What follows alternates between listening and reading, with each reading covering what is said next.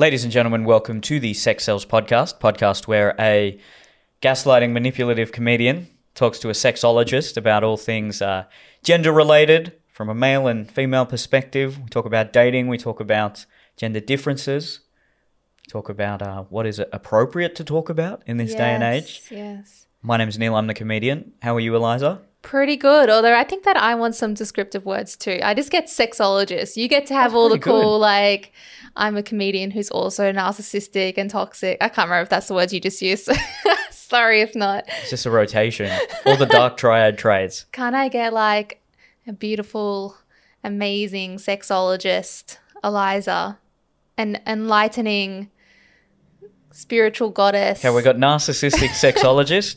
No. With a manipulative comedian. Okay, fine. All right. That's what it's going to be from now on. Shit. Very quick announcement.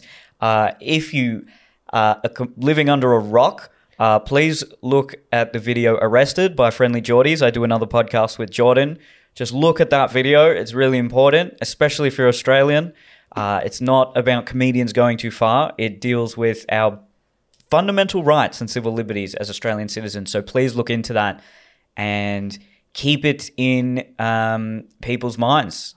Keep posting about it. Keep sharing it. You can have whatever opinion on it. Talk about it with your therapist. Talk about it. Yeah, just talk about it. Hash it out. Because if Jordan's taught me anything, it's that the media doesn't necessarily tell you what to think, but it tells you what to think about. And I want people to think about that. Oh, that's deep. Yeah. Because I'm a No, I'm the narcissist. I'm just toxic. Just toxic. Yeah. What are all the dark triad traits? It's narcissism, psychopathy, some others. I can't remember. We were only looking at it like 3 weeks ago, and now it's left my mind. Well, next week I'll be the psychopathic comedian. Yeah, do that. Sociopathic comedian. If you're in Sydney, come check out my live show. Go to neelandfriends.com. I know I've been saying this for a few weeks, but we are in the process of looking at venues all across Australia. And hopefully by spring, we'll be touring that show all across Australia. So stay tuned for that. If you have a question to ask us, go to neilkahaka.com/podcasts. For $30, we will answer a question on this podcast, and all the money will go straight to charity. Okay. Number 49. We're nearly there. Very exciting. Nearly at the half century. Yay. What have you been up to? Anything exciting? No, nothing at all, to be honest. That was very blunt. Just so much work. Reading, work. How's the purchase of the house going? Oh, don't even ask me because I'm leaving it so late. We haven't even started packing. So, what do they call it? Whether there's that settlement? Yeah, when's that occurring? That's in like 10 days. And you haven't packed? No. So. Wow. Yeah, well, I'm a bit nervous about it with my back, like doing anything or lifting. Maybe that's my way of justifying it. I'll just get Adrian to do it. But I am a little bit nervous about lifting things because I did go back to the gym from last week and I've like screwed my back again. So not as bad, not even half as bad, but it's annoying, yeah. Backs are like the drug-addicted friend. Every time you think they're on the recovered and on the mend, they just get worse again. Isn't that fun? Yeah, I'm dealing with the same thing. I had a relapse with my, what is it, sciatica? I don't know what the technical term is. The nerve thing? Yeah, the bulging disc a couple of weeks ago. And then I couldn't, for a day or two, I had to either just stand up or lie down. Yeah. And I realized you can actually do most things either lying down or standing up. Yeah, well, it's interesting because yesterday I was Googling it, and when I first dislocated my shoulder in Feb and then in April I had that other incident which screwed my back, and I kept being told like just lie down, like sleep, lots of rest. And then on the internet it says the worst thing you can do is lie down, and studies actually show that it prolongs your healing period by lying in bed, and you're better to just move as much as you can. Yeah, this is now a chiropractor podcast. Yeah. If you've got a bad back, send us a question. Actually, speaking of, I watched a video, it was a TikTok, this morning from a guy who'd gone through like 2 or 3 years of chiropractic studies only to find out, in his opinion, I don't know how factual this is, that there's no actual evidence of it being helpful. You can't heal anything in your back with someone's hands, it's 1, placebo, and 2, because you go for 2 months and by the time 2 months has passed, that's usually healed. I have heard that. Yeah. I have heard So theories like that it's an those. entire pseudoscience. You wouldn't believe how much money I've thrown at those people, and it's never really been something great for me. But yeah, very interesting. I mean, some sort of variation of a massage. Maybe No. there's a big chiropractor. There's like a cabal of chiropractors that get together every year and they say, hey, this is the new massage technique that we're going to pretend is the Yeah. new way to heal back pain. I wish they gave It's just massage. I hate that cracking All a big feeling. scam. But I can see why it's placebo, where you feel like, okay, so my back's cracked. Now I feel better. Like it's one of the things that I can understand why people can accidentally be healing themselves by hearing the back crack. It's like, when you're like, I'm not having a good workout unless I'm sore the next day. Some people think that. It's like the crystals. Yes. All placebo. All placebo, or is it? Hey. Anyway, That's $1 million question. But just really quickly, a lot of injuries like that, you need to move the muscle or the tendon, but without overusing it. That's often the case. So if you just sit down all day, your back's going to actually get worse. But if you do, 2 hours of deadlifts, then it'll also get worse. You got to just find the right balance. at this point, it just hurts if I walk around the block. So, Damn. I don't know. Swimming's really good. I can't swim because that's what made my shoulders dislocate God. so much, because I can't do anything that makes me more flexible. That's the thing. You're an old woman. No, I'm just too floppy. I'm a fucking noodle. I'm a marshmallow noodle. That's how I describe my body. But everything just dislocates because I'm too flexible, which sounds fun, but it's actually a curse. And I highly do not recommend being hypermobile. So strength. Well, if you're flexible, stop being flexible. Just stop. All right. Stop stretching. Don't do yoga and don't swim Tighten up those muscles. and don't do that either. What, I'm this? not allowed to box. Oh, Everything's Put my so guard sad. up. Yeah. Anyway, we'll get there. Sorry about everyone just listening to my backstories again. oh, they need to be filled in on your No personal one life. cares So what's about happening with the that. neighbor? Has she been flirting with your haven't man s- anymore? I haven't seen her, and I Maybe haven't. she heard the podcast. Could you imagine? Oh god, that'd be awkward. No, I haven't seen her, and I haven't heard anything about her. So, but you know what is funny? Completely unrelated, but it's just popped into my head. I was reading the comments on the video the podcast for the ick. Oh yeah. Did you read them? Because someone someone said that you know how you were talking about the Russian girl you took on a date and how she was like, oh, Australian men are not masculine. Oh, yeah. And you fully did her accent and everything. And he was like, hey, Neil, that's my friend. And I sent this to her and she confirmed it was her. And he was like, but your interpretation of her or your imitation of her was spot on. Oh, good. Okay. So she agrees. Yeah. Yeah, that's funny. Got to be careful about who we talk about. That's true. I do. But that was funny. I loved that. Pretty crazy. Yeah, and I wasn't very masculine in the bedroom that night either. I should probably admit to that. I didn't last very long. Just setting the record straight here. Because otherwise she's going to come out and be like, well, you did this, you did that. And I'll be like, yeah, that's true. I didn't. Well, you didn't say anything bad about her. That you said, should we split the next round? And she was like, I see you are like other Yeah. Australian men. There you go. That's all you said. Yeah. No, but I want to expose myself before Yeah, I'm okay. exposed. Now, Well, it's a compliment. Like, I just couldn't hold it in, so... you got to be careful saying things like that because some young 18-year-old girl or 17-year-old will listen to that and then think, my boyfriend doesn't want me because he can last the whole 10 minutes. Like, Well, that's not my problem. That's their interpretation of what I'm saying. women, it's different for everyone. Sometimes it's very short. Sometimes it's very long. And a lot of people worry about premature ejaculation, but technically if it's more than 30 seconds of penetration, it's not considered to be premature. Oh, there you go. Then maybe it was normal then. Zing! Hell yeah. Really? Yeah. 30 seconds? Yeah. And if anyone is, although if it's 30 seconds, you can still seek help for it. But basically, if you're able to last 2.5 minutes, that's considered almost average or normal. So There you go. I'm slightly below average.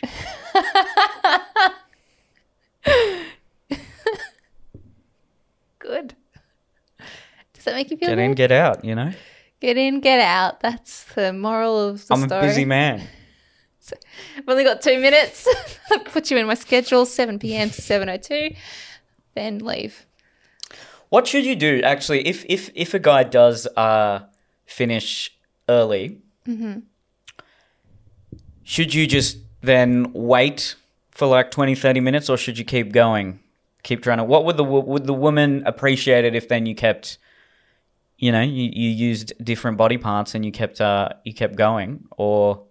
I think it depends. A lot of women are like, that's fine if you finish, just get me off. Like, bring me to that as well. But then some people are like, well, I don't want to do this when I know he's no longer in the mood and he's like finished and he's like, well, okay, I'll just do this. Like, it feels like obligation. So I would just get the girl off first and then... Well, yeah, you're trying to do that, but Bob's your sometimes uncle. it just... Well, if you can. If you can... Damn, I'm just saying. Or I'm go shit at down. sex. Wow.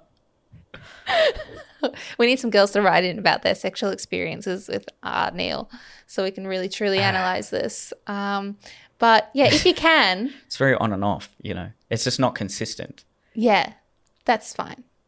But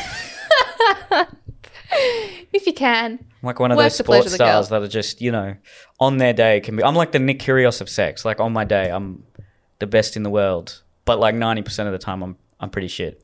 That's probably accurate for a lot of people as well. So you're not alone in that. And I should also clarify, I shouldn't say just get the girl off, because a lot of women can't orgasm or struggle to orgasm with other people, and it's not that common, especially during penetration. So just ask her what she wants, but make it sexy. Be like, what can I do for you right now? Like, What can I do for you that's not right very now? sexy. Like, what? It depends on the girl. Like, depends what she's into, whatever. So I'm sure you'll figure it out. I've heard some girls actually don't like it if the guy's just too obsessed with pleasing her without actually looking at his own sexual needs. Yeah. I mean, I think that's quite uncommon. But it is common for guys to do that. A lot of the people I know, or women I know that have sleeping around currently, and they're finding that they find it quite masculine that he's like, I'm going to do everything to you. And then at the very last, like, whatever section, I'll then penetrate and finish myself. But it was all focused on her, and they loved it. Loved it. Unless it's kind of like the only times that it can get overwhelming is when he's really like, let's do like an hour-long session of foreplay, like pleasing you. And she's like, I'm 4 orgasms in.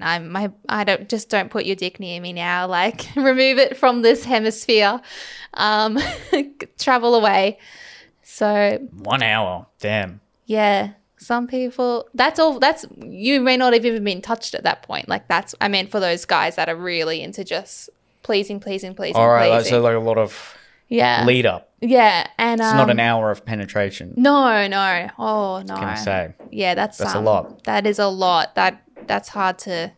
I was gonna say that's hard to take, If you can hear that knocking, we did a Ouija board before, yes, there's nothing we can do, unfortunately. They're just the neighbours Spirits. being very loud with their the neighbours, hammering. yeah. And this is not a studio; it's just my apartment. I was trying to go down a different route, saying that we did a Ouija board and the demon knocking, because you know What's how a they Ouija? Oh, okay. You don't know what a Ouija board is? Haven't you watched any horror ever? Is it like a voodoo doll or something? No. Wait. Oh my gosh, I've got some stories to tell you. I used to screw with that shit when I was a kid. But that'll With come the up. crystals as well? Or? No, it's like you do a chant, right?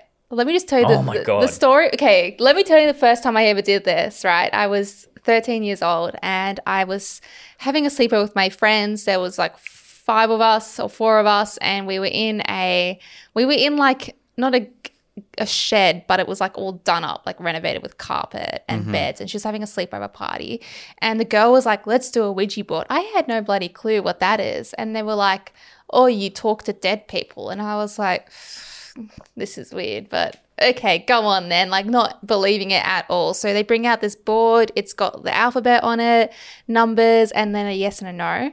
And you did this chant and we kept giggling about it and fucking around with it. And then we started to see the thing move. But then I was like, someone could be moving it, whatever. Like, I didn't believe it until halfway through we were doing it. We were all really like engrossed in it. Like, it was dead silent. It was a very tense, like very serious. And the fucking light bulb above us smashed, like just smashed. And we all screamed. There was glass everywhere. And the parents come running in and they were like, okay, well, you're in a shed. Like, it was just a crazy coincidence. But, you know, that was a bit spooky. So the timing of that was odd. And then one of the girls went home crying because she said she had a blanket wrapped around her. And this was my best friend for like 10 years when I was a kid. She had like a doona wrapped around her, and she's screaming and screaming for like 10 minutes because she said when the light bulb smashed, the blanket was pulled off her, and no one admitted to doing it or whatever. She was like, I was over here on my own. No one was near me. Like, it was this whole ordeal. Really? So it was crazy. And then So do you believe that the spirits came and smashed the light bulb and took the blanket off? I don't close my mind to anything. I don't have a rational explanation for it because... What spirits do you think? Well, afterwards, when I was older, I did like a little bit of like, I was looking into it out of curiosity. And then I find out that when they say that when you are taking the piss out of it and laughing, it's like disrespectful and it responds in aggression. So I thought that was interesting that this... So the spirits get triggered. Triggered offended by my toxic behavior. You're going to break the light bulb? Yeah. Don't like you disrespecting us? Honestly, I feel like I don't even want to joke about it. Just, no. But I don't know. Like, it's just one of those things. I was like, it was a very distinct memory. It's not something that I blurred in my mind. We all talked about it like 10 years later. But when I saw my friend, we had kind of like, she was my childhood friend. We had a catch up little reunion like a year or two ago. And she was like, I swear to God, Eliza, like that, it literally happened to me. It just got like pulled right off me. It was the most terrifying thing of my life. Like no one was near me. So she still thought as a 26-year-old, that's what happened. So gosh, interesting. But anyway, that's what a Ouija board is, so I was saying. And they always say that, like, you know, when you do Ouija boards, one of the first signs of, like, a bad spirit is, like, the knocking, like especially in threes, like the Holy Trinity. So that's me, just to clarify. Neil's like, what the fuck is she talking about? I'm going to keep triggering them. Yeah. I got that comedian impulse. I hear someone's triggered, I'm like, all right, actually, I'll keep going. I had to show it to you. There's a guy on TikTok, and you will like this because he says, throw me every single curse you can. Put voodoo dolls of me. Put, like, give me Ouija boards. I will try everything. And if something happens, fine. I'll admit that there is, like... Yeah. an spiritual other world or whatever. And so he has like hundreds of videos of him like buying cursed dolls, and he's like, nothing happened. He will like do really crazy things to them. I shouldn't say guy does crazy things to dolls. He just like breaks them, whatever, and nothing happens. He's said people have cursed them. Nothing happens. He gets Ouija boards out.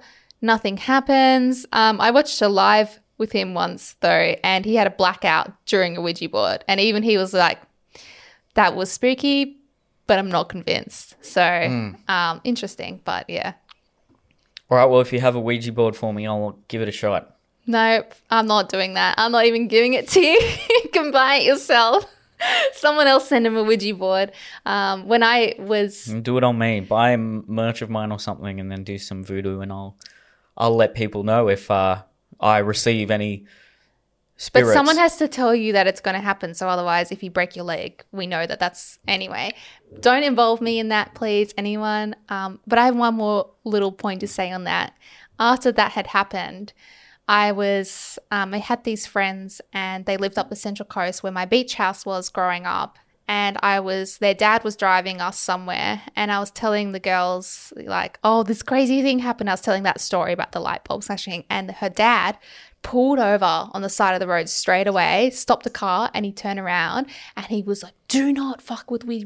Don't go near there. Like, don't ever do that again, you stupid girl. Like, and I was like so shocked because I was, one, really shy as a kid, and two, he was the nicest dad ever.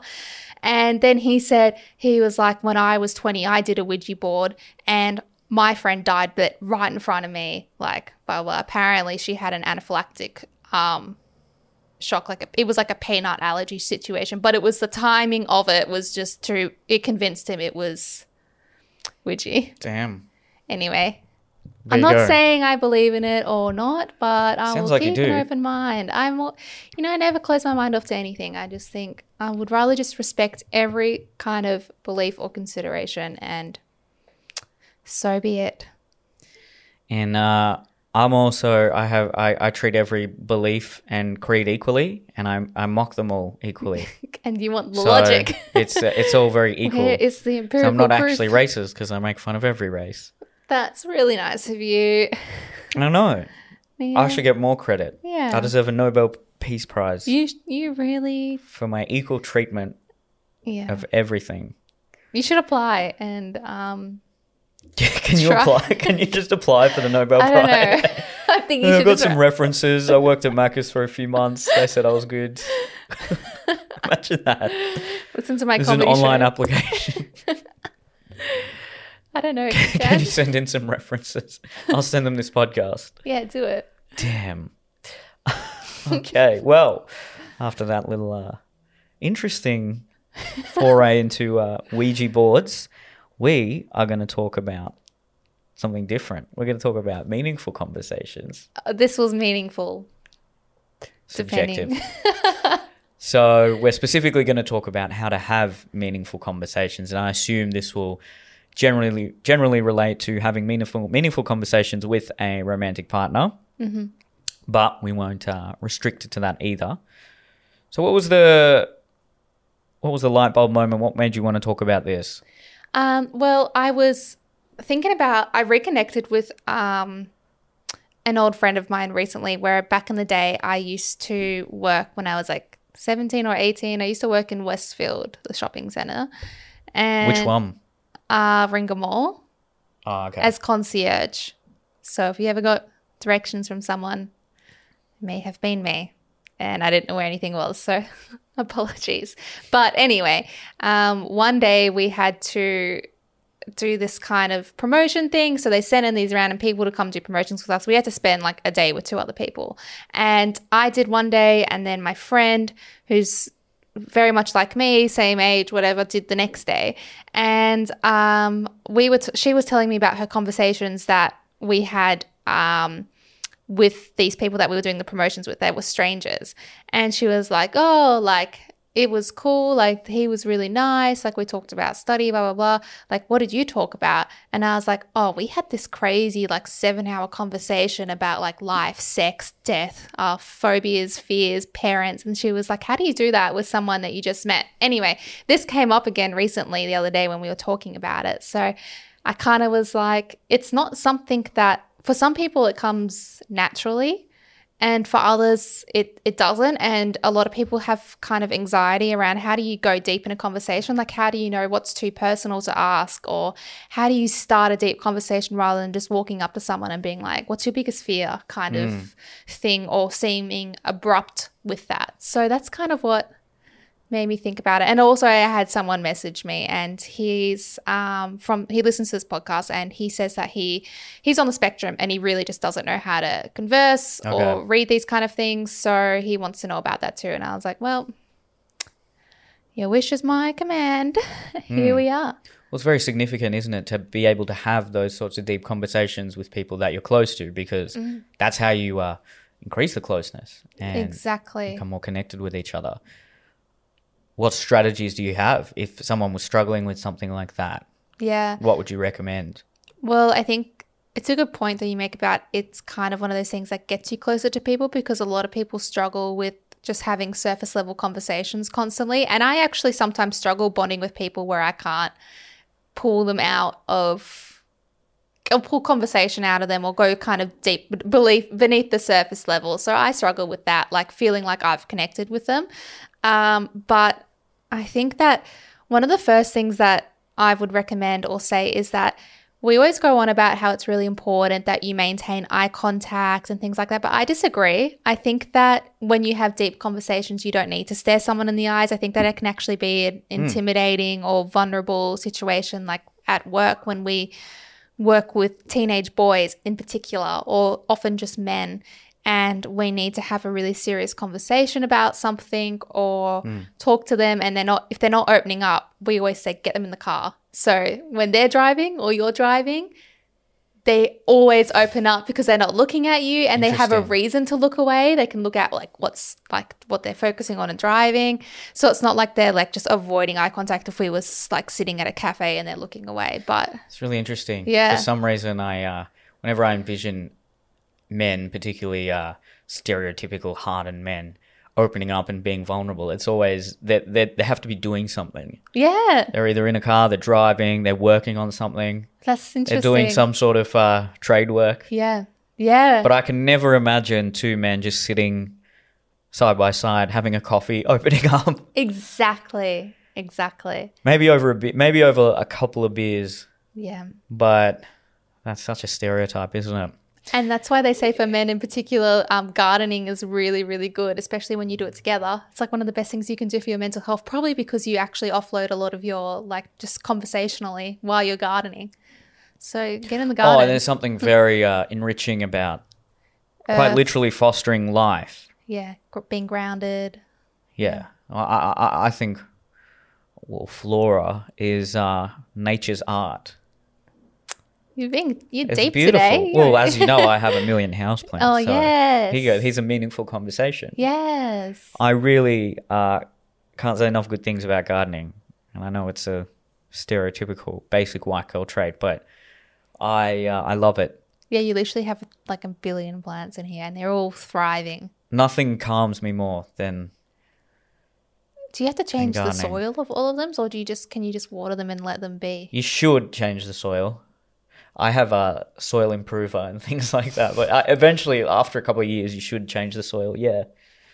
Wow. And when you propagate new plants, it's quite rewarding. I mean, it's almost like having children in a weird way. Equally It's not the satisfying. same. Not the same, but yeah, you're very marginally increasing the life that exists on this planet. That's deep.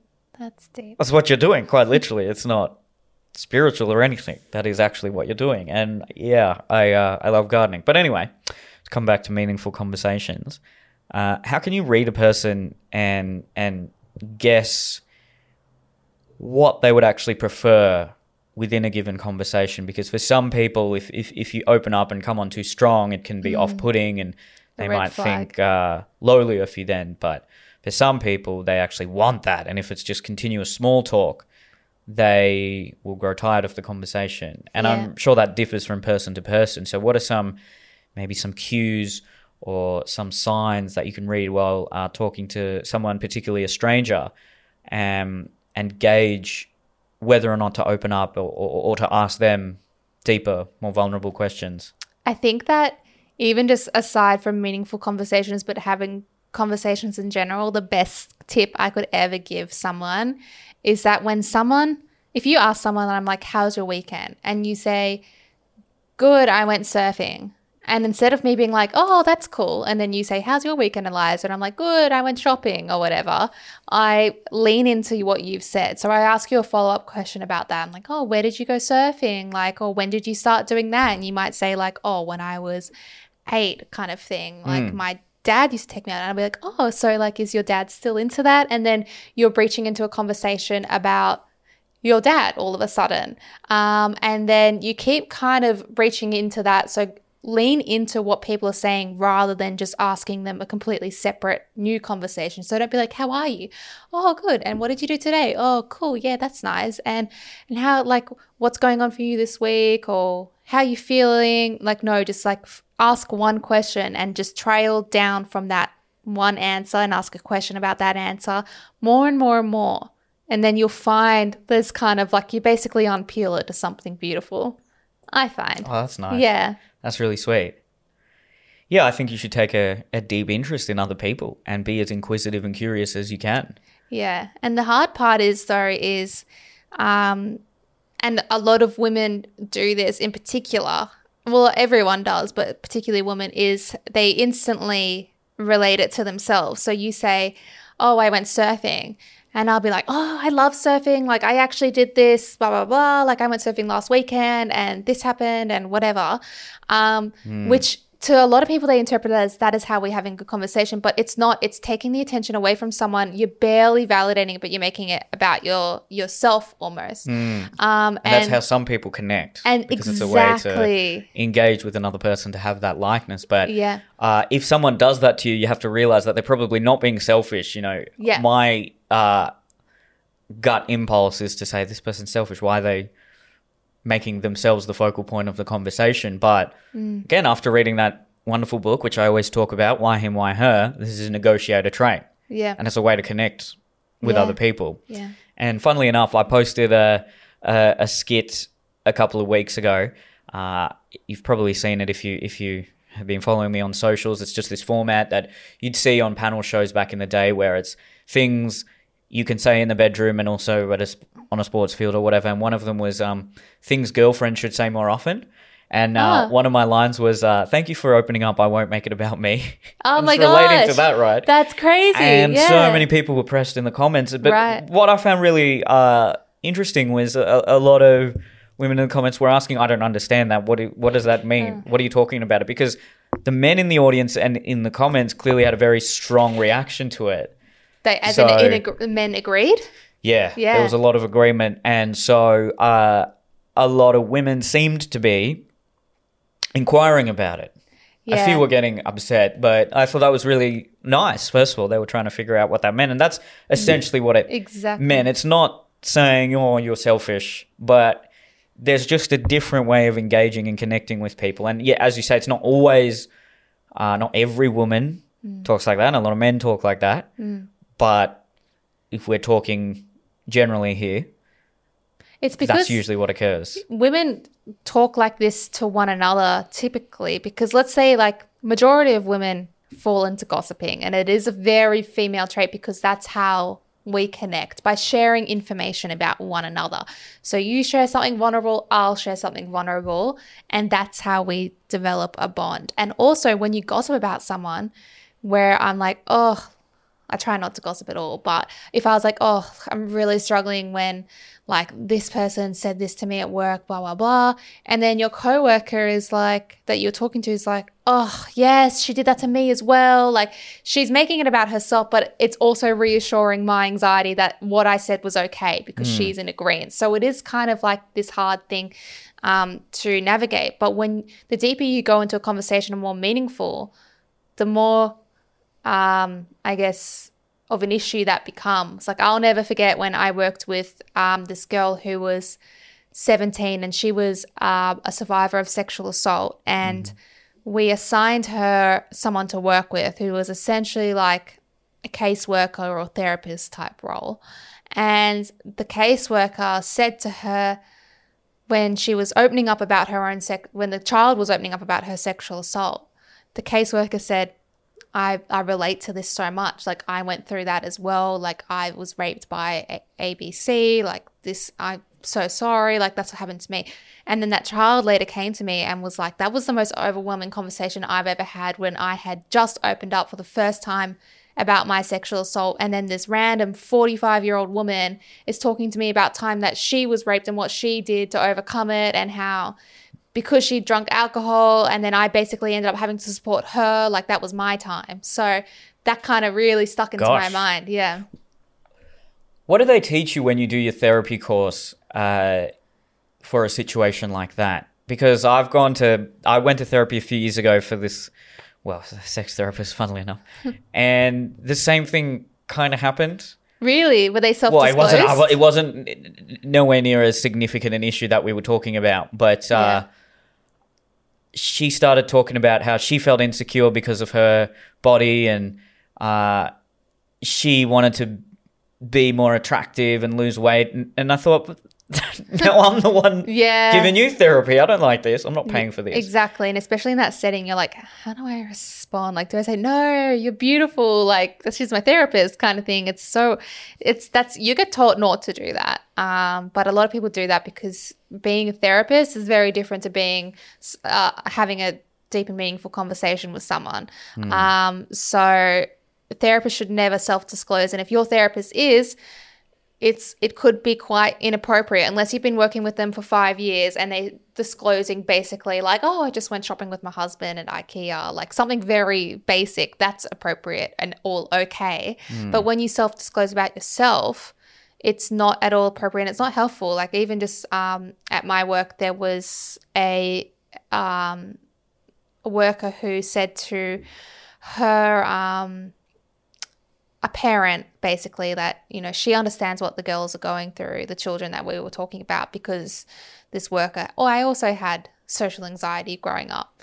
And the parent was like, well, they don't have social anxiety. Like this is nothing related to that. Like nothing at all to do with social anxiety. So it kind of backfired on her a lot. And that parent didn't want anything to do with her going forward or conversing about it anymore, because she's like, this isn't about social anxiety and I don't need to hear about your social anxiety kind of thing. And you lose trust in someone who is supposed to be the expert if they're sitting there talking about the problems they have now.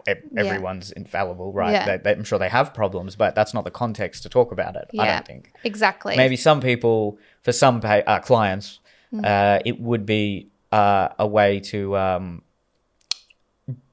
increase the bond and the closeness. Yeah. But I didn't like it when it happened to me. Now, this might be quite confusing for some people listening who actually struggle to have meaningful conversations, because one point we're saying open up, be vulnerable, talk about yourself, but then we're also saying, but don't make it all about yourself. So how do you find that line? Over the last year or two, what I've tried to do, rather than dismiss people who open up and start being emotionally vulnerable in what I would consider a very sort of shallow relationship, maybe I've just met them or they're a friend or an acquaintance, I wouldn't necessarily relate it to me, but I'd ask deeper follow-up questions than just, oh, that must suck. Yeah. Or what was that like? I'd be like, damn, that must feel terrible. Tell me, how did you react to something like that? Because it's not something I'm putting on either. I think figuring out someone's emotional reactions, particularly to traumatic events, tells them a lot about who they are as a person. Exactly. And it's extremely insightful. And I'm interested in figuring out who this person really is. So I want to know, okay, how did that make you feel? How did you react to something like that? I want to figure out where their values are. So that's a tip that's helped me. Exactly. It's purely anecdotal, but what other advice might you have to people who maybe overthink or question when to start being vulnerable, or to how vulnerable they should be? Yeah. All those sorts of questions. I think that you're on the money when you say to lean into it more when people start opening up. And like a really good example, trigger warning, I'm about to talk about suicide for like 1 minute, that when someone says, I'm feeling suicidal, and even if you as the listener or the therapist or just person had also experienced suicidal thoughts or attempts or things like that, you don't say, I've been through that too, man. Like, it's rough. You don't say that or make it tell your story. You can say like, I'm sorry to hear you're going through that, man. It's rough. So kind of the similar motion. And you can also ask questions. So a lot of people are like, I don't want to ask put too personal questions, but we're always taught, actually, if you do any kind of suicide first aid, suicide intervention, anything like that, you're always taught to ask, when did these thoughts start for you? Do you have a plan in place? What is this plan? Like those kind of things. Like you can lean into that conversation more and ask them questions that are so in depth and personal. And when you come from a place of curiosity, it is very, like, it makes that person feel safe. So if a child discloses to me that they use drugs, I don't go like, shit, man, drugs are that's bad. Don't do that. I'd be like, oh, and when did you start using them? Oh, what are you using? How much? Okay. And like, how does that make you feel? Like, what do you do if this happens? Like, is there someone you call if it's too much? That kind of conversing is really useful. Although that being said, drug addiction counseling is one of the few scenarios where it's actually deemed appropriate for a counselor to say, I've been through this, because often drug addiction counselors have come through that themselves. So that is like probably the one time where it's okay to share that, because it kind of is solidarity, like you've gone through it, I've gone through it. But for anything else, I wouldn't recommend it. But what you can do, if you really want to share a shared experience, like I've been watching The Bachelorette, and I know, because we could just jump from these intellectual conversations and then just go into TikTok or The Bachelorette. Because is the evidence. They're relevant references. And I can't remember her name. It's like, I don't know. But Bachelorette's not on. Which are you? I'm watching the American. Repeat? Oh, the American. American. One. I was gonna say, if you were watching repeats of the Australian ones, you are obsessed. And no, and her dad has passed away, and she will say to someone like, my dad passed away, and then she might be crying and be like, sorry, this was really intense for me. Like, it just reminded me of my dad. And then the other person straight away is like, oh, I get that. My dad died too. Like, when I was this years old, like, this is what happened. Like, it was the hardest thing. And then she's crying about her dad. Now she's all of a sudden having to support you and be like, oh, because he's then getting upset. So the way to kind of go about this, if you want to share that, I think it's great to share that, especially if you have a similar traumatic experience in your life. It's normal that you'd want to share that about yourself too.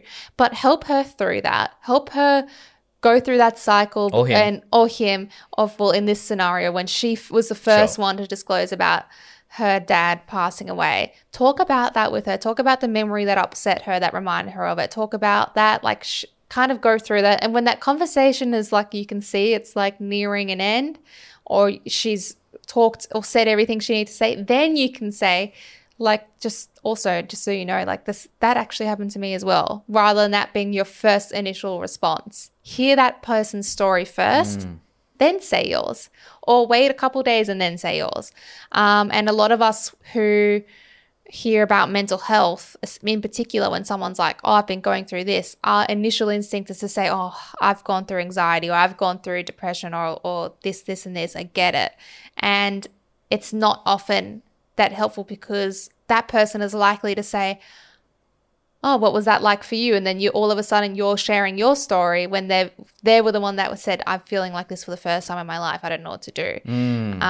So just be really careful not to kind of fall into that trap. Yeah. Ask them follow-up questions. Don't necessarily make statements. Yeah. Yeah.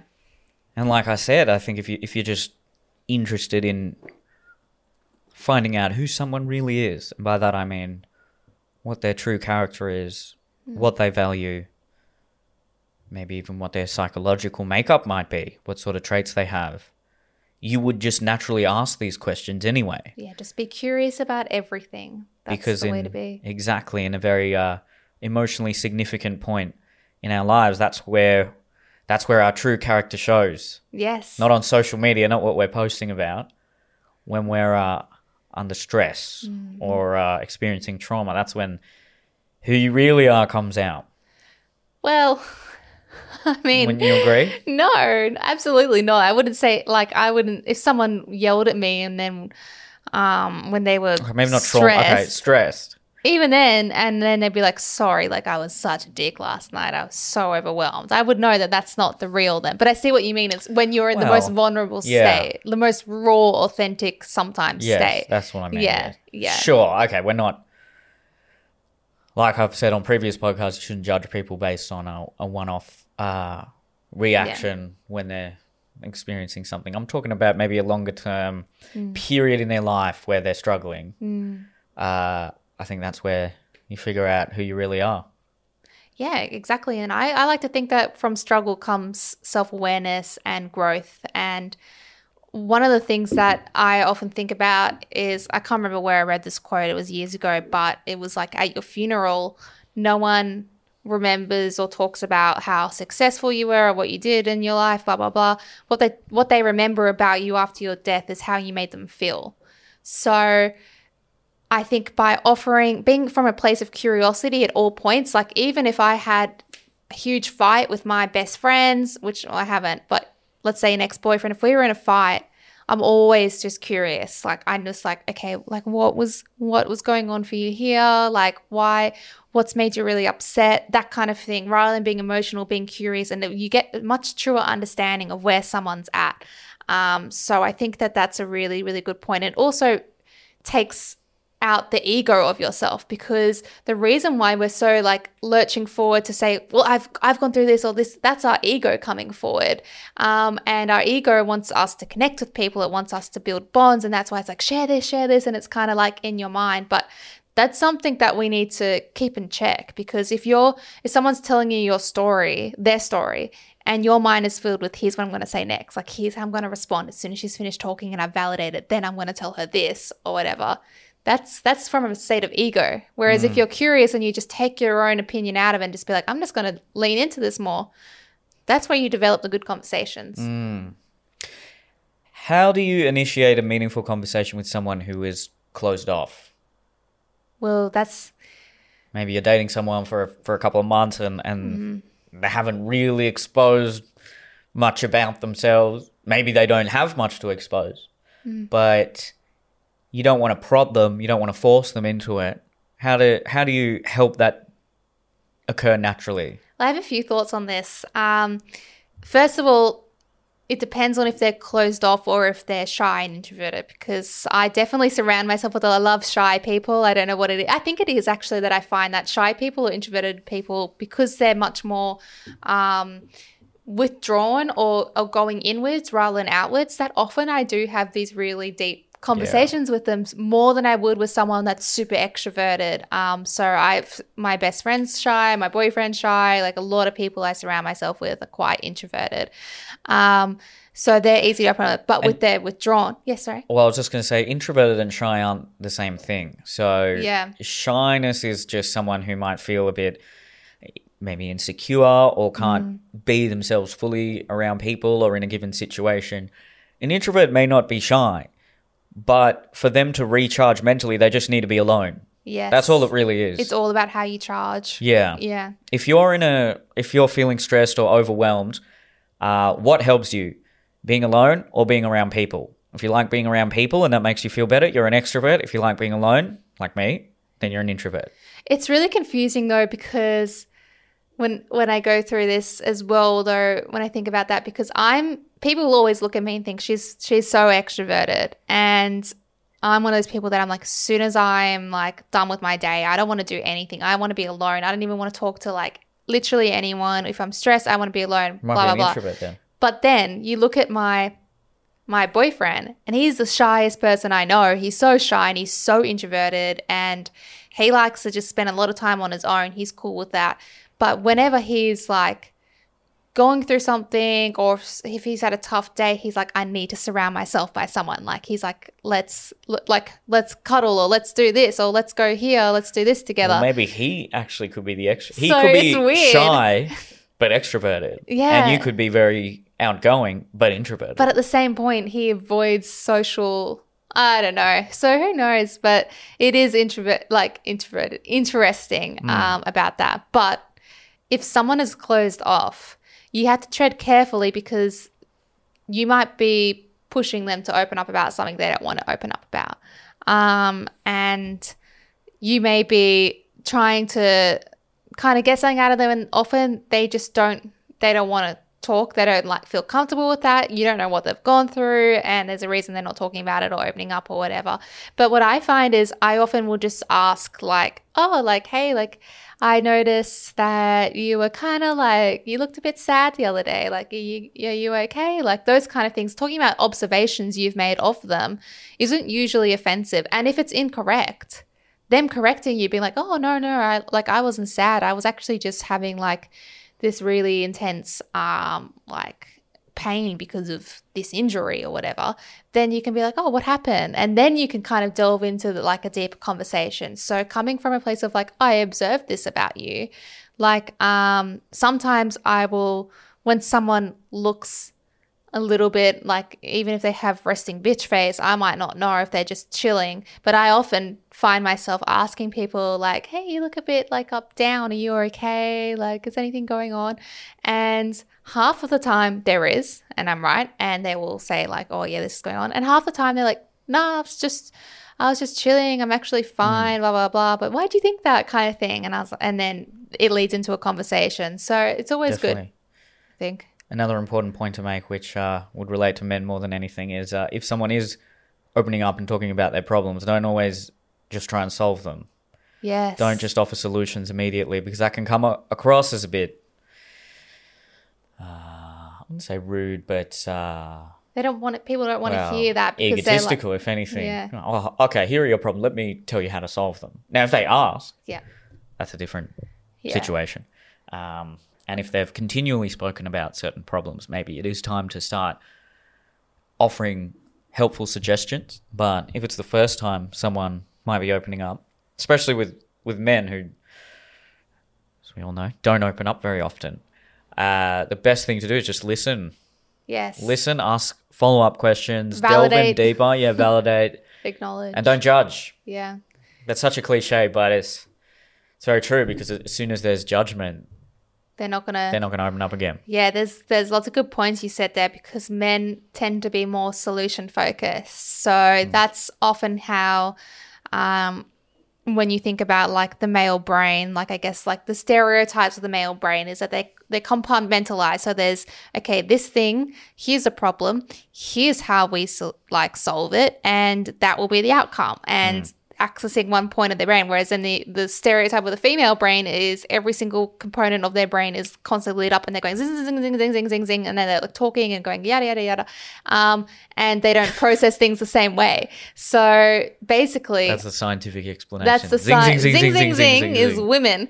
And I find it that I'm a very open person. I'll share a lot of things with people, but I don't go to people with my issues much ever, because I find it draining when people list their solutions to me. Like, my God, the amount of people, when I would talk about my back injury, that would be like, okay, you really need to go to my Russian chiropractor, and then bring that up to me 5 times. And then this person's like, no, it's you need to see this physio, you need to do this. Okay, every single night have a hot bath with Epsom salts.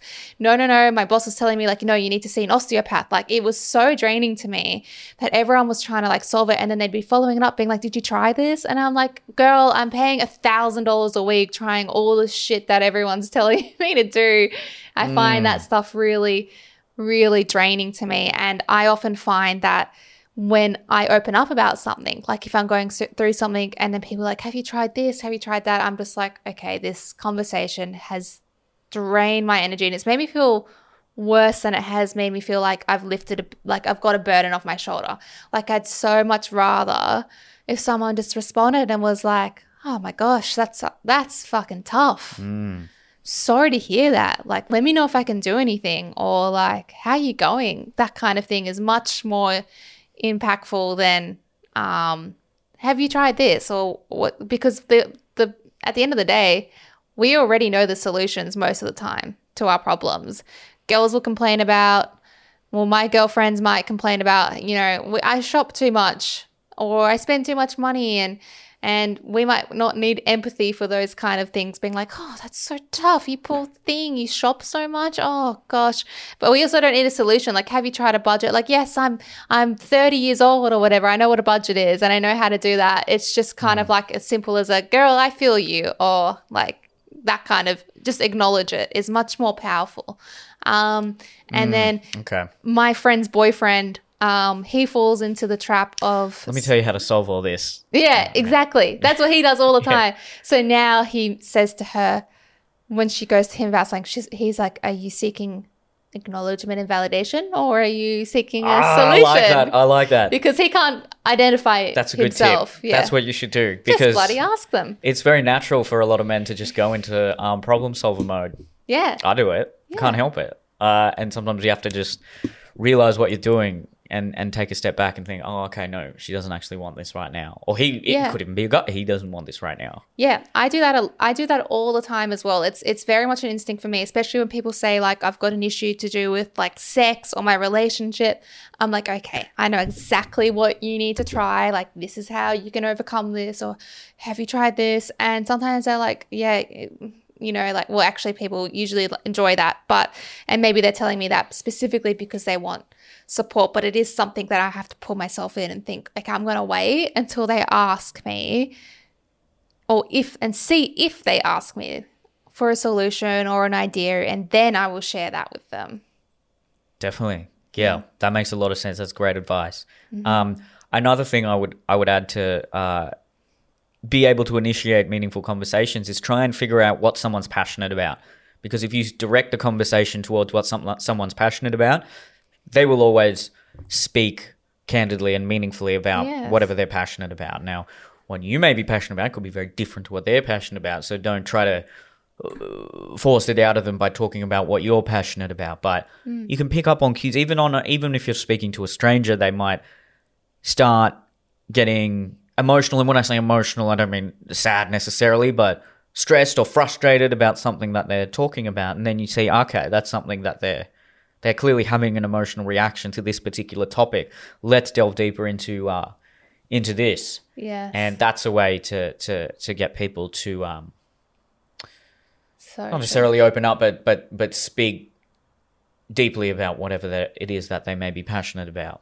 It's also one of those things that as a communicator, we have to not even just reading other people, but we have to be conscious of the cues that we share to other people. Like I know that with myself, I'm always giving cues to people that you can talk to me, like you can share this with me, or you can keep talking about this with me, because I'll be like nodding or being like talking animatedly. So they're like, okay, this is something she's interested in. Like as soon as I start talking, especially about sex and relationships, like my God, my level of speed of conversation and my volume doubles in both aspects because I always get excited or whatever.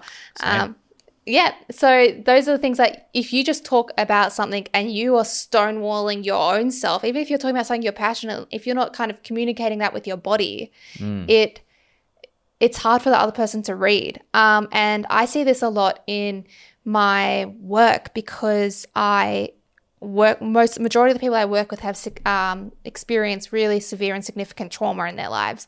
So they are automatically either one way too forward or often just very closed off, hard to read and hard to understand, and also very hypervigilant. So when I'm talking to them about something and I'm coming in from the place as a professional, not like a friend or a random, and I'm asking them, can you tell me a little bit about this, or can you share your story about this? They will say a little sentence and then they pause and they read me. And if I'm just silent, like kind of letting them finish or say their whole story, they instantly want to shut down. So I've developed this habit, and now I've accidentally carried it into basically every conversation, where as soon as someone is pausing or taking a breath or finishing a statement, I'm like, or I'm nodding very enthusiastically, because it's something I picked up at work that if I wasn't encouraging them constantly, the second I was quiet and still, that conversation was done. That person no longer wants to open up. Okay. So, and I noticed it when I started this, like even this podcast with you, and I still fall into it a lot, that when you're saying things I agree with, or you're going like talking a lot, I'm still always like, yeah, like, yep. And you just hear my little voice in the background being like, yeah, like constantly. Yeah, and I do that. Yeah. And I had to think like, no, you don't though. You will always just wait and then say, yeah, I agree. I say yeah quite a bit. No, listen, honestly, I pay attention to it because I'm like, fuck, I say yes so much or so much, but it's something that I had to pick up to make other people feel comfortable at work. You know what I found just listening to these podcasts? My God, sorry, that was what was that? My Apple, the Ouija board. Siri just brought back the spirits. Spoke from my watch. What did it say? She said, "Try again." Get that? Could you try again?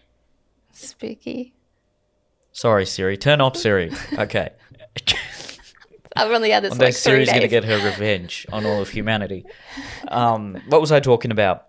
You said Yeah, so if you want to work on your conversational skills, honestly, ask a friend if they don't mind recording a conversation with you and then listen back to it. Yeah. And you'll pick up on so many little foibles and Yeah. things that you'll cringe at, but they are things you can work on. I know I say like a lot. So does everyone who's in their 20s. But I've worked on that immensely. And I hope people would notice a difference from when I started the podcast to now. I still say it and I cringe when I say it. When I'm speaking passionately or if I'm tired, I'll revert back to saying it a lot. And I don't like it. same. I said it again, but I said it in the right context. I do that as well. When I talk passionate about things, I forget to be, I'm no longer conscious of things. And I often find that my equivalent of like is saying kind of, or that kind of thing, or something like that, like at the end of my sentence, rather than just saying the sentence as a sentence, I kind of soften it with a kind of, like I just said then. So that's something that I'm aware of. And I remember when I started, when I did my relationship counseling degree, and we had to do counseling and record hours of it and listen back. One of the feedbacks I got, which was so helpful to me, was that when I was starting, I was like ending all my kind of sentences like this, like I was always ending them kind of on a higher note.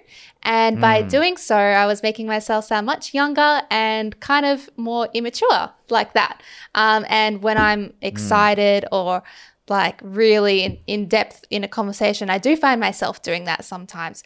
But by making my sentences end on a lower or equivalent note, it totally changed the outcome of my therapy with the patients or clients, because I was getting taken more seriously. Whereas prior, I was always getting asked like, girl, how old are you? Like, Interesting. how young are you? Are you experienced? Like, have you studied anything prior? That kind of thing. So Do you think women subconsciously make their voice higher to appear a certain way? And similarly, do you think some men subconsciously try and make their voice deeper yes. to appear a certain way? I think that women do raise their voice another octave when they're trying to flirt. So I would talk more like this maybe if I was being super flirty, for example. And men do that subconsciously as well. However, when it comes to the raising the note at the, I can't remember what it's called. What's the word? Like inflection or something like Timbre is no. timbre of your voice? I can't remember when you raise your voice at the end of a Frequency? sentence, but it's not a question. First of all, it's very common for Australians to do it. And Oh, yeah? yeah, exactly. And secondly, for women in general to do it, because it's a way of almost accommodating to whoever you're speaking to. Like, it's not threatening, and I'm kind of going to do this, like, bring in a very vulnerable feminine aspect at the end to make sure you feel comfortable and you're not intimidated. So if you're, Okay. let's say you're my boss and you're like, okay, do this. And I'll be like, Neil, I'm not doing that. I'm not happy with it. Or I could be like, oh, I'm not going to happy with that. Like, I'm a little bit nervous about that. First it's one was way less markedly more authoritative. yeah, exactly. Yeah. And women have been kind of conditioned to be less confronting with those things, like historically. So that is something that is an almost usually it's either youthful or feminine thing. Yeah. You have to be okay with annoying people. Yeah, and just pissing them being off and don't be be comfortable with feared that. to be called a psycho woman because you just say how you're feeling. Whereas when men say like, nah, I'm not doing that, like you'll be like, oh, dickhead, but righto kind of thing. Whereas girls Yeah. like, I'm not doing that. It's all of a sudden like, oh my God, she's a stubborn psychopath. Like that's often, I think it's changed a lot in the last 5 years, but prior maybe we'd make a lot of outcomes, and it's just things about language. And that's why they say the same with women saying kind of, or like, have you seen how there's all these viral videos about how women send a work email compared to males? And it would be like a man would be Really? like, hey, Suzanne, drop those files at my desk when you're ready. Thanks, Bob. And then the woman would write the same email being like, hi, Suzanne, I was just wondering, would it be possible if you could please drop those files just when you have time? Really, really appreciate it. Thanks so much. Suzanne, or her also name, a different name other than Suzanne. So that kind of like constantly accommodating to make sure that you're not displeasing someone. Yeah. It's very interesting. It is interesting. Yeah. So I know that is primarily an issue a lot of women might have to deal with, but that's something here I am relating it to me. But I definitely dealt with that when I was younger. Just didn't want, I couldn't handle people disliking me. Yeah. And I tried to appease everyone. Yeah. And it comes from when I worked on my self-worth and general confidence, I improved on that a lot. So it's as simple as you have to be okay with pissing people off sometimes. Exactly. You have to stand up for what you believe in and what you think is fair. And now there's a extreme end of that where you become a tyrant. So you have to find the balance. Just don't be a dick about it. Don't be an asshole. Yeah.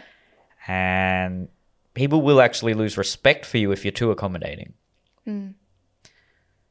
So, yes, there is the person who is maybe too forthright or just incessantly forward, that people can lose respect for that sort of a person.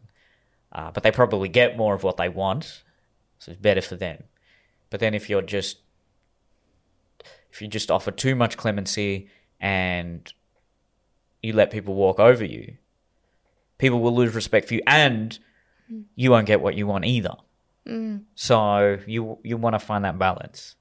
Yeah, exactly. I mean, that's also something that I've been working on in my boss. When I was promoted to manage the team of what I was previously doing, she said to me, "I'm a bit worried because you're so nice. How are you going to pull people up? How are you going to fire someone if you need to? You're just so nice to everyone."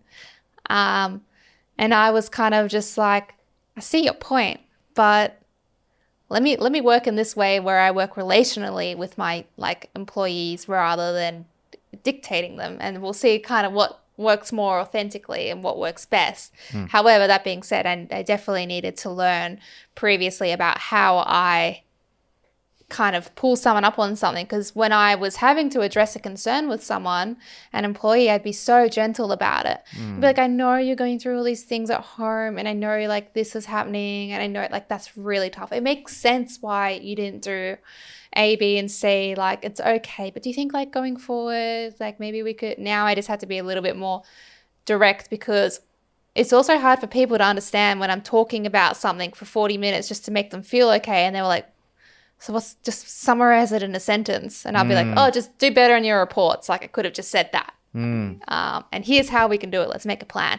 So it is something, can be a disservice to yourself to be a people pleaser, but also to others. Yeah, it's a skill to speak with brevity and directly. Yes, exactly. And it's really important that if you're the type of person that, I know for myself that I often say yes to people, or taking people under my wing and really helping people that need help, and constantly doing it "Oh, you need to be driven here, I'll do that," kind of thing. But it's something that I'm not doing out of obligation or because I'm I don't want to say no. I usually do it because I enjoy it, and that gives me a lot of energy and fulfillment. Whereas for a lot of people, they're "Oh, I don't want to do this, I just don't want to say no and come across as rude." So you need to differentiate it. Is this something that is kind of bringing you up, or is it something that is stressing you and bringing you down, or draining you, or burning you out? Then it's not good to add that to your life and just let everyone and do everything for everyone. And it's also not helpful. Healthy boundaries. Yeah, exactly. It's not healthy for the other person. I used to be the type of person, and I still kind of fall into this, where I'll do everything for everyone. I'm you have an issue, I won't tell you the solution. I'll fix it for you, and I'll go out and do everything. I'll find your therapist. I'll find you this. I'll do this. I'll find you accommodation, everything. But then it wasn't until I was I guess recently, after years, thinking they never learnt that for themselves. And it's not helpful to them just to have someone do everything for them, like a mum, because it's those parents that just cook, clean, do everything, and then they go out into the wild and they have no idea how to live independently. Yeah, and like I said, people will respect you a lot less. Yeah. They'll, even if they aren't consciously aware of it, they'll realize they can walk over you. So when they might be stressed or feeling like they could use a favor, you'll be the first person to call, and even if they know they can maybe do something themselves. Yeah. So Yeah, you need to make that. It should just come naturally, I think, with someone who has maybe not high self-worth, but a moderate level of self-worth. That behavior comes naturally. I think people who are putting it on also come across as insecure or Passive. not fully confident within who they are. Yeah. Because coming back to something we spoke about, I can't remember if it was the last podcast or the podcast before, but the bad bitch or the guy who takes a lot of pride in being the boss. I just tell people what to do. I don't care what they think. Well, both of those archetypes, I think, are people who maybe previously let people walk over them a lot and are now overcompensating. And that's something I don't, on a personal level, I don't respect that either. Yeah. And also people that ask you to do things for them, it's likely they're like that with everyone. And you just got to say no. Like, I know someone, bless her soul, she's a lovely person, but she'll literally just be like, Eliza, do you think that you could just like write this 12-page essay for me for my uni? Like, could you just do that? That's just how she is. What? Yeah. And I'll be like, first I was like, yeah, right. I miss uni. 12 pages, I'm sure. good at studying and whatever, essays. Yeah, Gosh. Yeah, cool. But now I'm like, girl, write your own fucking essay. Like, but that's because we have that kind of humor in our friendship. But some people are just like that. They just ask people. And you shouldn't even make excuses, which is something I'm trying to work on as well, because I'll often say no to something, but add a little disclaimer. I would love to do it, but I'm busy at the moment. No, I'm not doing that. I need to get better at just being firm and direct like that. And that is not something I've yet overcome. I'm so chronic at sending an essay when I bail on someone because it's well, I'm the same. it alleviates my own guilt to explain it. But we shouldn't be feeling guilty about that. Exactly. It's not about mollifying their frustration. It's about just being honest and being forthright. So if someone does ask you to do something that's just completely out of the ordinary, you don't need to say, oh, look, I'd love to, but there's a lot of things going on or I'm busy at the moment. You just say no. Yeah. Yeah. No, I can't do that. You can say sorry, but yeah, it's something I'm working on as well. And that's not necessarily related strictly to meaningful conversation, but I suppose this is all just broadly touching on just conversational skills in general. And I think it should be noted that when Neil and I are podcasting, that we're not reflecting, I guess, the skills that we're talking about of meaningful relationships, because we can't, like, I can't delve into everything you say. Otherwise, our podcast will be 7 hours. Like, us podcasting is sharing points, conversations, debates, back and forth like that. Whereas if we were talking about it and you were saying like, oh, like I used to be, a people pleaser and the cameras are off, we'd probably be talking about that for ages. And I'd be like, oh, True. like what did this look like? Or what did that happen kind of thing? And what would you do? Yeah. But so don't try to mimic our conversations, I guess, skills that we have on this podcast, because we do say like, oh, this happened to you, that happened to me too, and then share our stories. So it may look like it's contradictory, but it's different setting. Yeah, this is a different format. Yeah. I mean, I still think you could probably take a certain few pointers from the way we converse. Well, people always comment on that as well.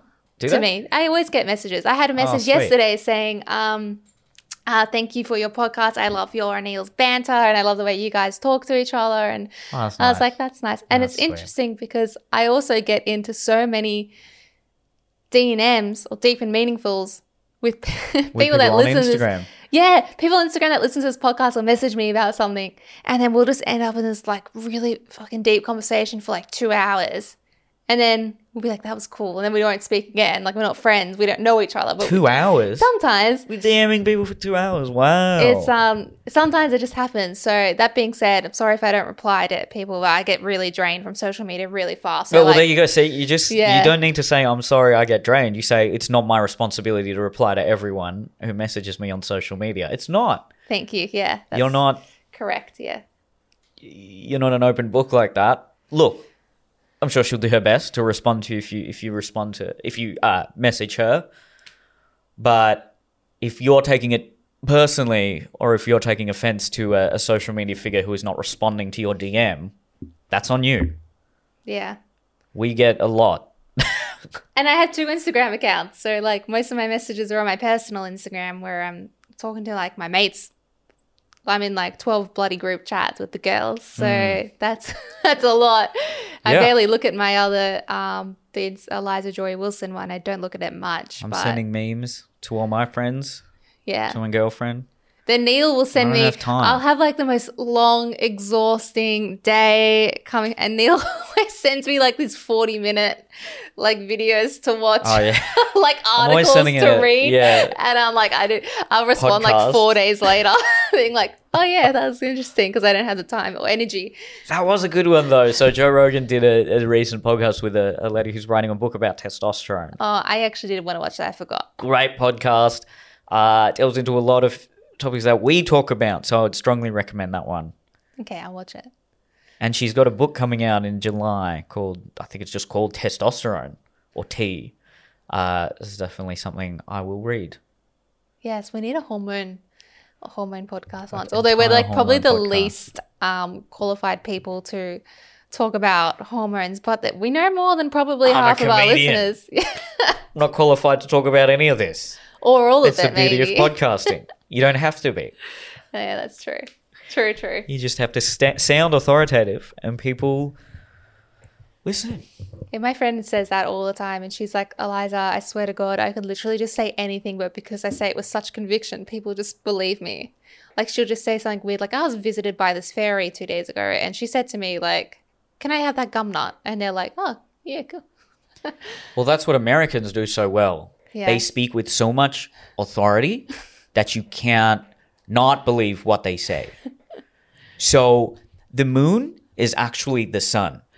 And I'd believe it because just say it with a really It explains a lot why firm I American always accent. get drawn into the conspiracy theories. I'm like, shit, that's right. We speak very insecurely, I think. Not actually, boomer Australians don't speak like this, but millennial and I'd say Australians under the age of 40 speak in a way that they sound very affable, they're very lovable, but they can't be taken seriously on certain topics. If you're speaking seriously on an intellectual topic and you're like, oh yeah, it might be a bit like that, and yeah, it's a bit like, what I'm talking about. Yeah. No one's going to take you seriously. Yeah, so true. Whereas if you listen to some of the older ABC presenters from our parents' generation, maybe they don't speak like that. They still have an Australian accent, but they speak very firmly. You speak like in a way that sounds very intellectual and authoritative, I think. Well, I've worked on that a lot. Yeah. I didn't naturally speak like that. If you listen to interviews with me from 3-4 years ago, I did not speak like that at all. Really? Yeah. Interesting. In fact, when I started doing these podcasts, it's something I worked on. Yeah. It is funny how when you're in certain settings, like I know that when I speak on this podcast, I speak how I speak usually. But then when I'm in like a therapeutic setting, I'm like completely different. You wouldn't recognize the way I talk because it's just like I've got my therapist hat on kind of thing.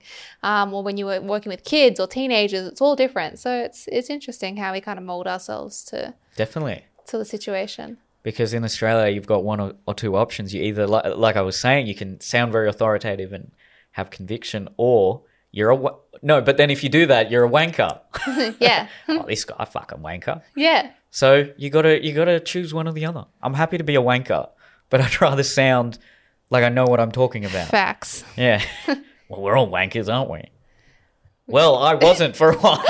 Just kind of say, didn't you? Actually, if anyone's not a wanker, it's me.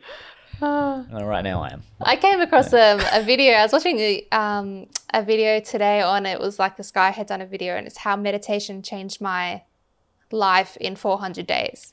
And I really liked his video on it, so I clicked on his profile, and then it was like all these before and after, this on YouTube, like before and after videos of semen retention. And like one of them is like just looking like Semen a retention. normal guy, and the other one he's like fully jacked and ripped, and he's like 90 days of semen retention.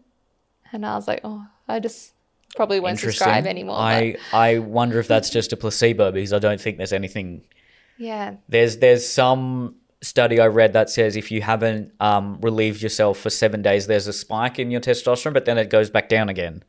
So I think what happens is because you use all that sexual energy to then work out a lot. Yes. But it's not actually the semen retention. I don't know. Maybe well, there's some study there's that can so confirm many, that. a lot of like, not a lot, but there is a couple of tantric sex beliefs that says that actually you can have sex, but you should only come once every 7 days to have the most like orgasmic, close tantric experience. Well, that does make sense because if just like with anything, the utility will decrease if you have the more relief, of it. yeah.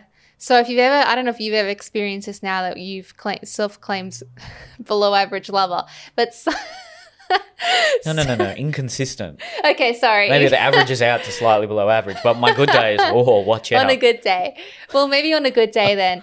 Sometimes women, because women typically get off less, orgasm less, things like that. That sometimes when you may have seen a woman has an orgasm, especially like if it's during sex, that she might like... Wait. Women orgasm? I know, it's a myth. No. Yeah, she might cry afterwards, like sometimes, because it's like this like relief build up of just like, I've just let go of everything I was holding on to. Not a sobbing, like you should ask if your girlfriend's crying after sex or your sexual partner, you shouldn't just assume that you've had given her a mind-blowing orgasm. You should ask her about it, but sometimes that happens. She's crying based on how She's like disappointed sobbing, she is. and you're like, I know I rocked your world. That's how I do. I don't think I've ever had a woman cry after sex. I've definitely seen some girls in a very euphoric state. Yeah. I don't, to my recollection, there hasn't been any sobbing. Not sobbing, There's but definitely, it clearly looks like there's an overwhelming sense of almost release or... Yeah, I mean, my friend posted it in our girls group chat saying like she's only been dating this guy for a few weeks and they had sex and she just had the best orgasm of her life and she was like, I couldn't help myself. I like cried afterwards, but I was like in a really good mood. And then every girl was like, girl, I've done that after like a crazy good orgasm. Like, oh, I've cried. I have too as well. Like it was weird. And I was like, I don't know what's happening. I'm sorry. But I felt like 1,000 times. Oh no, damn. Better. I don't think I've ever... I've made girls cry. Next time, just be like, sex. after you finish, just be like, if you that want to sounded cry. dark. From emotional things, not from Oh, Neil. anything dark. Yeah, okay. Well, I'll report back if I ever... Please do. if my sex results in crying. I'll be pretty dehydrated by the end of these sessions then if you're crying and hopefully... Don't try and make her cry, though. No. Okay, once a girl got teary, but that was because it was like very, very rough. And then she actually said stop. Jesus Christ. But that was not from the orgasm. No, you probably just bruised her cervix so much. Maybe. Or the vaginal wall, if we don't get that far. But some And- cervixes are very low. There you go. There you go. Well, I hope this has been informative for you. I love the way we end these. They always end on such a weird note every time. That's the beauty of it. That's why they love it. Yeah. Well, thank you for listening. Hope you enjoyed our seemingly meaningful conversation about meaningful conversations. Please follow and subscribe if you haven't already. Share the podcast. Even if you just share it on your Instagram story, it helps us out a lot. neilkohacker.com/podcast if you want to ask a question. neilkohacker.com/tickets if you live in Sydney and want to see me live. Watch Arrested by Friendly Geordies. And follow Eliza on Instagram @ElizaJoyWilson. We'll see you next time. See you next week. For number 50. Woo!